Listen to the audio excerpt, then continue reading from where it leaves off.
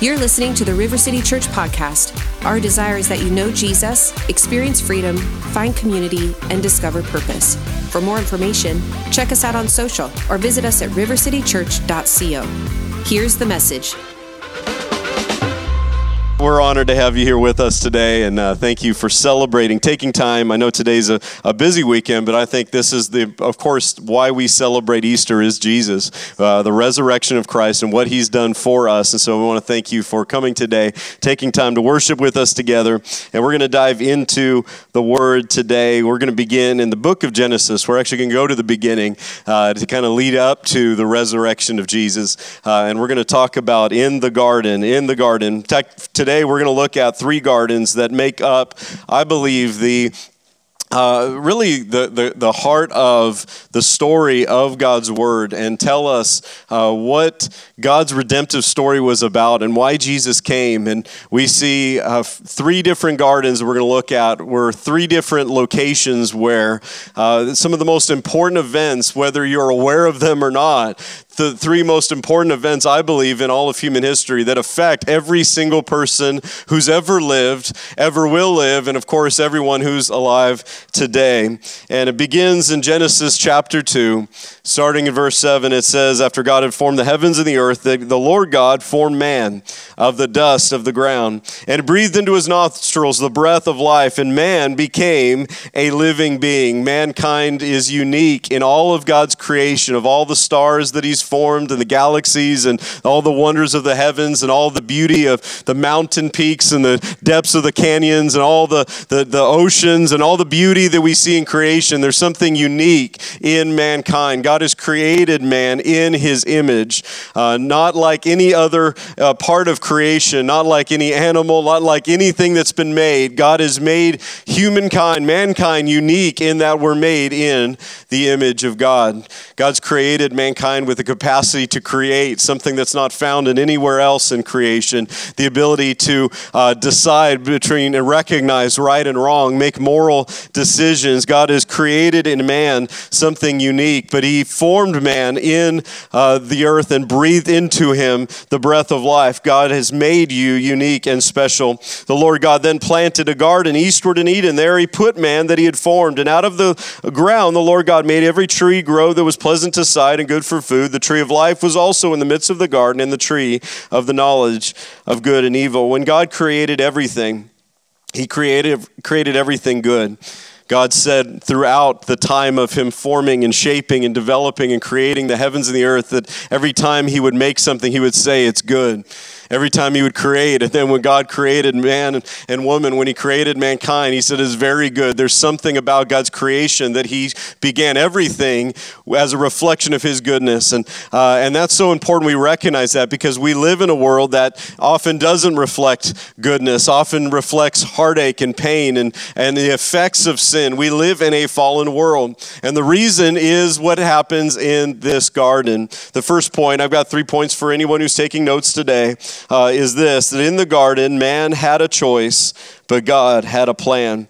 Genesis chapter 2, verse 15, it says, the Lord God took the man he had made and put him in the Garden of Eden to tend and to keep it. He gave man a purpose. You know, God created us with two things. He created us with identity, and he created us with purpose. That's something that all of us need to find in God, that you have an identity that the world cannot give and it cannot take, and you have, because you're made in the image of God, you matter to God.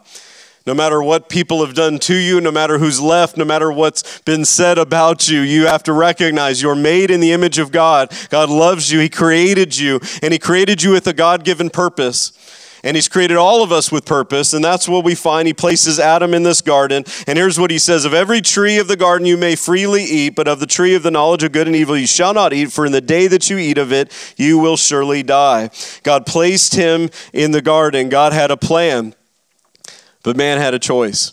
In the very beginning, God gave him a choice. Why did God give him a choice? Why would God allow him to have a choice? Well, because for him to be loved back. God wanted to love mankind, but he also wanted man to freely love him back, freely choose to worship, freely choose to honor him. He didn't create you and I to be robots. He created you to reflect his image, his glory to the world, and to love him back. God wanted a family. He created you and I, and he created us with the capacity to choose to freely love him. But to have that freedom also requires that there's the freedom to choose to say no. And that's what we find in that moment that as you fast forward in the story, as mankind would be tempted by the enemy. The devil came as a serpent, and he came because he hated God. And in rebellion to God, he wanted to take the thing that God hated most, which was sin, because sin is totally contrary to God. Sin destroys, corrupts, it separates, it brings heartache and pain and corrupts what God has created good. So the enemy wanted to take what God hated, which was sin, and place it in the thing that God loved most, which was mankind, which was you and I. And so he began a plan to tempt Adam and Eve, and that's what happened. Man made the choice, and that choice to say yes to God meant life, but the choice to say no meant death. And that's where we find in Genesis 3:1, now the serpent was more cunning than any beast of the field which the Lord God had made. He said to the woman, as God indeed said, you shall not eat of every tree of the garden. And the woman said to the serpent, you may eat of the fruit of the trees of the garden, but of the fruit of the tree in the midst of the garden, God has said, you shall not eat or touch it lest you die. The serpent said, you will not surely die, for God knows in that day that you eat of it, your eyes will be open and you will be like God, knowing good and evil. So when the woman saw that the tree was good for food, that was pleasant to the eyes and desirable to make one wise, she took and ate of its fruit. She also gave to her husband Adam with her, and he ate. And the eyes of both of them were open. They knew that they were naked now, and they sewed fig leaves together. And listen to this statement: they made themselves coverings. Verse 8, I think one of the saddest things in all of recorded history and all of Scripture is this. It says the Lord walked in the midst of the garden in the cool of the day, but Adam and his wife hid themselves from his presence. See, two things happened that Adam and Eve, that happened as a result of their decision to say no to God. First is that they're now aware of their need. They're now aware of their own nakedness and shame. And here's what they do. They sew for themselves. They try to make for themselves coverings. The problem is the coverings cannot help the issue deep down on the inside of their heart. See, there's a lot of things we make for ourselves that we try to cover up. We try to hide, we try to bury, we try to mask our guilt and our shame. We try to cover up with all kinds of things that the world tries to offer us, but none of them can provide an answer. Even religion itself is often man's attempt to try to cover themselves, fix themselves, make ourselves better. But nothing can deal with the real issue down on the inside, because with a no to God came sin into the garden. With a no to God came a decision to go our own way, came a decision to choose our own direction without God, a life apart from God. And the result of that created an emptiness and a void that nothing in all of the world can fill. There's not enough money that you can put together. There's not enough accolades that you can put together. There's no title, no job, no house, no car. There's nothing in this world that can cover the deep need of your heart. They made for themselves coverings, but they weren't enough. Because when God showed up to the garden, they did something that indicated separation. They hid themselves from God. And God asked them a very important question. He says, where are you? Where are you? For the first time, there's brokenness in fellowship. For the first time since God has created mankind in his image, there's distance. And God, I believe, not because he doesn't know where they are, is saying and crying out, why are you hiding? Why are you covering yourself? Why are you hiding yourself from me? I want you. I want to be close. But now man has chosen distance.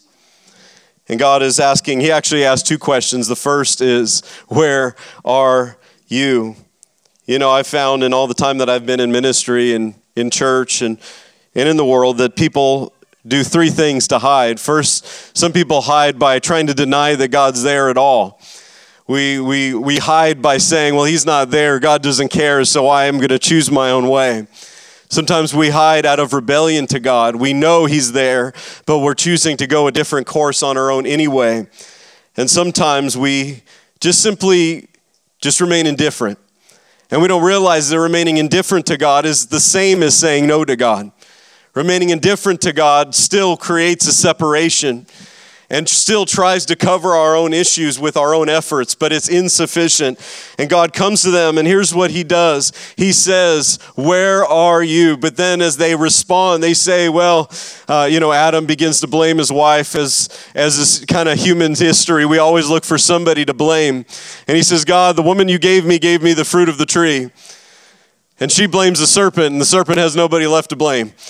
But God goes through, and here's what he says, because they said, we hid ourselves because we realized we were naked. And he asked them a second question after he says, "Where are you?" He said, "Who told you that?" Because I wonder how many times we believe lies that are not in line with God's truth. We believe lies about God, we believe lies about ourselves, and when we accept the lie, we always choose the wrong course.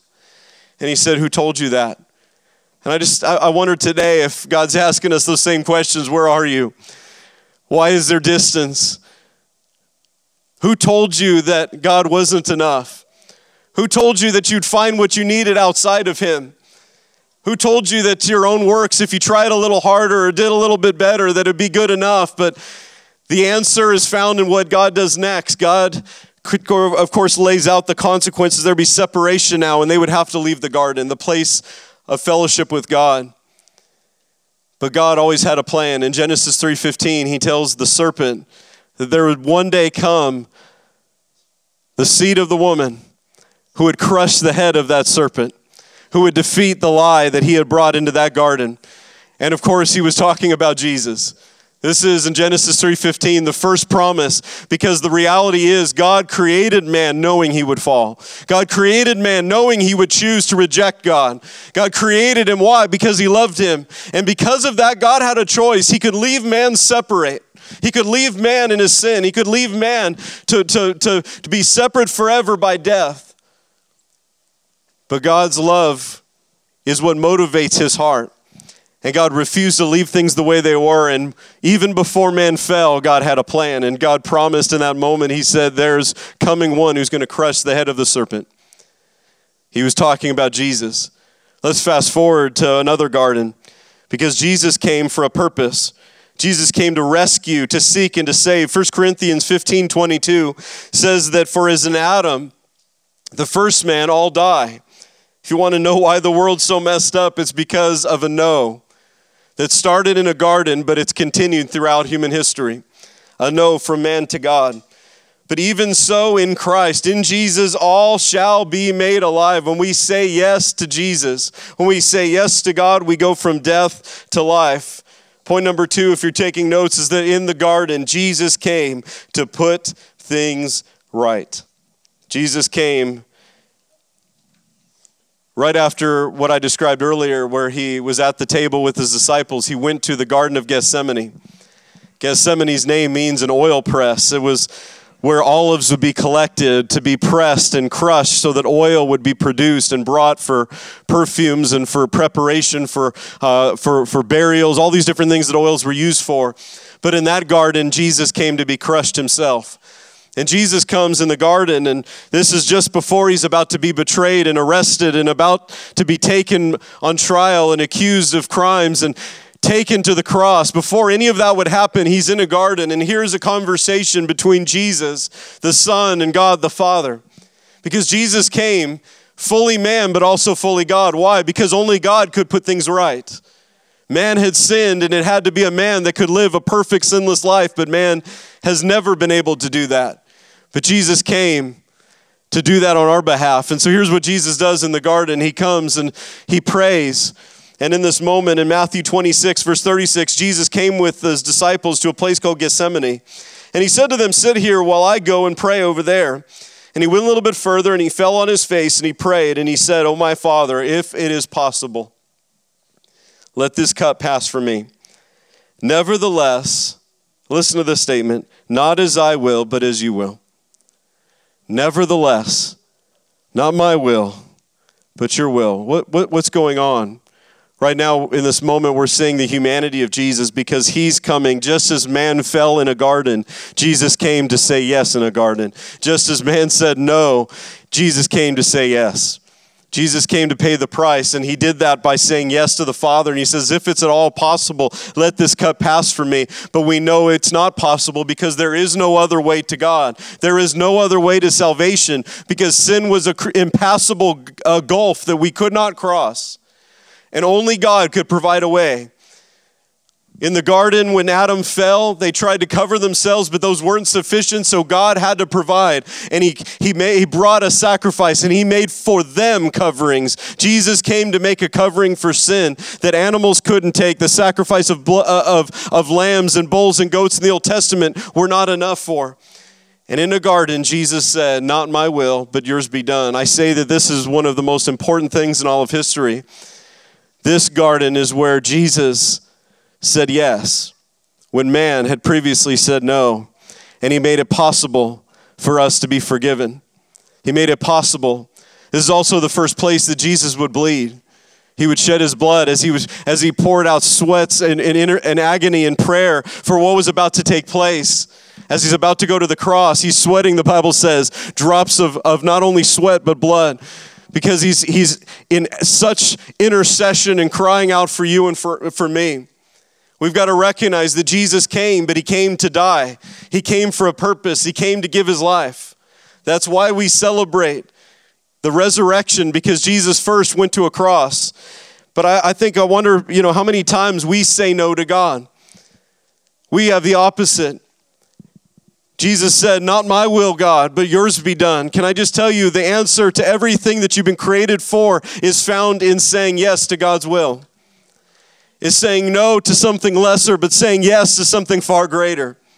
What area of your life do you need to say yes to God today? And that's what Jesus does. He says, not my will, but yours be done. And he goes to lay his life down on the cross. He would be arrested, he'd be tried, he'd be beaten, he'd be whipped, and he'd be nailed to a tree. And just like man sinned through a tree, Jesus came to redeem us by being nailed to a tree. To take our sin. And we sing about and talk about how God loves the world, but can I tell you, he would do it for one. And he had you in mind. He had you in mind on that cross. That's what you mean to God. That's what you mean to God. God didn't just say, I love you. He paid the ultimate price. He gave his very best. And as Jesus hung on the cross, here's what it says. That he declared in John 19:30, when Jesus had received the sour wine as he hung there on the cross, the final thing he declared was this: it is finished. It is finished. That's a cry, a prayer, a statement that means, among many things, it means this: the debt has been paid. It means that the work has been accomplished. What Jesus came to do was done. He had fulfilled everything that man's sin had cost. The price that had to be paid, Jesus came and he paid it in full. What religion could not accomplish, what we could never be good enough for, Jesus paid the ultimate price and made a way. Do the cross is your open door back to the presence of God, back to the garden, back to the place in the cool of the day where you can walk with God. It's the place back to identity. It's the place back to purpose. It's the place back to experiencing eternal life and all that God has provided for us. When Jesus declared it is finished, I want to remind you today, maybe you'd forgotten as the church, but it's the day that fear was finished. It's the day that shame was finished. It was the day the hopelessness was finished and guilt was finished. It was the day that sin's power and grip over your life was finished. And Jesus paid the ultimate price. The third and final point today is this. In the garden, hope came back to life. There was a third garden. Jesus was taken down from the cross the day he died. And it says this: he was buried in a tomb not far away. John 19:41. Now in the place where he was crucified, there was a garden. There was a garden. And in the garden, a new tomb which no one had been laid in. And so there they laid Jesus because of the Jews' preparation day, for the tomb was nearby. Jesus was placed, his body laid to rest in a garden tomb. This is the third garden, but because of what happens on the third day in that third garden, everything in your life and my life can change. Because of what Jesus does in that garden, because the cross would have, can I just tell you, the cross would have meant nothing if Jesus hadn't risen from the dead. But because he rose, it was a declaration that God had accepted that sacrifice and that death could not hold him. The grave could not keep him. Jesus conquered death, conquered sin, conquered hell, and conquered the grave. On the third day, he rose. The stone that had been rolled against the tomb, as my wife read earlier, was rolled away. And Jesus conquered the grave in that final tomb. Jason, if you want to come up. I want to read this account from the New King James Bible in Matthew 28. It says in verse 1, "Now after the Sabbath, as the first day of the week began to dawn, Mary Magdalene and the other Mary came to see the tomb. And behold, there was a great earthquake, for the angel of the Lord descended from heaven, came and rolled back the stone from the door, and he sat on it. And his countenance was like lightning, his clothing like white as snow. And the guards shook for fear of him and became like dead men. But the angel said to the women, 'Do not be afraid, for I know that you seek Jesus who was crucified. He is not here, for he is risen, just as he said.'" Just like he told you. Just as he said. Can I just remind you today that what God has promised you, what God has spoken, what God has said he will do, he will do. The proof is an empty tomb. The proof is that Jesus didn't stay in the grave. He conquered sin, conquered death, conquered hell. And he did it for you, and he did it for me. He said, "Come, don't be afraid, for I know that you seek Jesus. He's not here. He is risen." One last verse, 2 Corinthians 5:17, tells us what happens as a result of all that I've described for you today. I've laid out a story, and that story may not mean much for you in the larger sense, because right now you're thinking about your own life, your own needs. But just as I said, what happened in those three gardens affects every single one of us. Maybe what you need to face today is not just what Adam did, but maybe it's your own no to God. It's created distance. You've hid yourself. You've hid from God. You've run from God. You know, I did that for years. I ran from God. My family, whenever I was in church, they had to drag me to church. God has a sense of humor. I'm a pastor now. So be careful.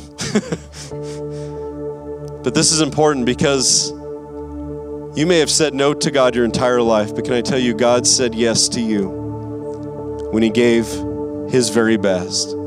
Jesus had you in mind in a garden. When he crushed Adam's disobedience by his act of obedience. And he said yes to the Father. What do you need to say yes to God in today? He's arrested, he's betrayed, and he's nailed to a tree. He's taken to the cross. But the devil didn't crucify Jesus. Even the people who carried out the act of crucifixion were not the reason he died. Jesus said, "I come to give my life, no one takes it." Why did he give his life? He did it for you and for me. There was no other way. He said, if it's possible, take this cup, but there was no other way. And Jesus did that because he loves you. He did that because he came for you. He paid the price so that you and I could be forgiven, free, make an exchange. And here's what 2 Corinthians 5:17 says. If anyone is in Christ, he is a new creation. You're brand new. Just as Adam was the day God formed him and breathed new life into him, you become brand new in Jesus. Given a fresh start, given a future and a hope. He said, old things pass away. What needs to pass away that's holding your heart today? What's gripping your life? What's keeping you held back? What's keeping you weighed down? What have you made for yourself to cover and bury and hide in, but that hasn't made things better? Today, it's time to say yes to Jesus. He says, old things pass away, and here's the beautiful promise, all things become new. Would you stand to your feet? I want to pray for you today.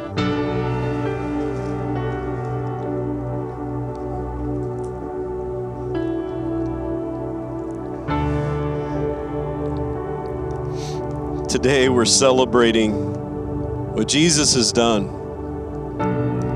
And I went through this whole picture of history, man's story, because it looks a lot like my story. It looks like all those moments when I said no to God, but I finally recognized, see, I never understood his love until I believed and understood his death. Until I saw why he died on the cross. When I really got that, it changed everything.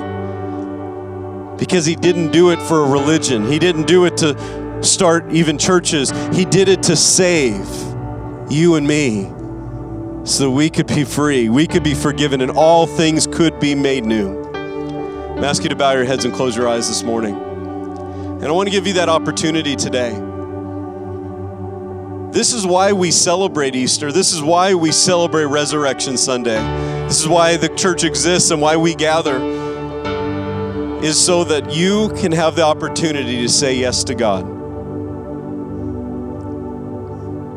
The only thing that can save us is Jesus. Our own works were not enough. Our good can never outweigh our bad. Sin is separated and there's no solution outside of Jesus, but he has provided an answer. The Bible says the wages of my sin and yours is death, but the gift of God. Wages are something you earn, pay, you have due to you, but a gift is something you've never earned that someone else has paid for. The gift of God is eternal life in Jesus, but you have to receive that for yourself. No one else can do that for you. No one else can say yes for you. You have to say yes to Jesus. And if you've never done that, I want to give you that opportunity today, because maybe this may be the most important Easter of your entire life. Because this could be the Easter you say yes to Jesus. And maybe you once did, but you've been far, you've been distant, and today you need a new beginning with God. If either of those are for you, I want to lead you in a very simple prayer right now, prayer of faith, to say yes to Jesus, to invite him to be your Savior and Lord of your life. Everything changes there. He makes all things new, but it starts with a decision. Man had a choice. You have a choice. God has a plan. We have to say yes to that plan. Today, if you've never said yes to Jesus, but you'd like to, or maybe you have, but you've been distant and you want to have a fresh start with God today. You say, Brian, that's me. Would you pray with me today? Right where you're at, I want you to raise your hand and say, Brian, that's me. If you'd be honest with God, real with God, and say, God, I need you. I need a Savior. I need forgiveness. I need Jesus in my life. If that's you, lift your hand. I want to pray with you. Give you that opportunity today. I'm going to lead you in a very simple prayer right now. For any who lifted their hands, if you say, that's me, Brian, I need Jesus in my life, would you just pray this with me? And I'm asking every believer in this room to pray this, to encourage them. Say this, say, Jesus, forgive me of my sins. Be my Savior. Be Lord of my life. I give my heart to you. I say yes to you. Your will be done in my life. I put my trust in you, Jesus. I believe you died on the cross for me. I believe the price has been paid and that you rose from the grave. And today I follow you. In Jesus' name, amen. We trust this message encourages you in faith and in your relationship with Jesus. To learn more about River City Church, find us on social or visit us at rivercitychurch.co.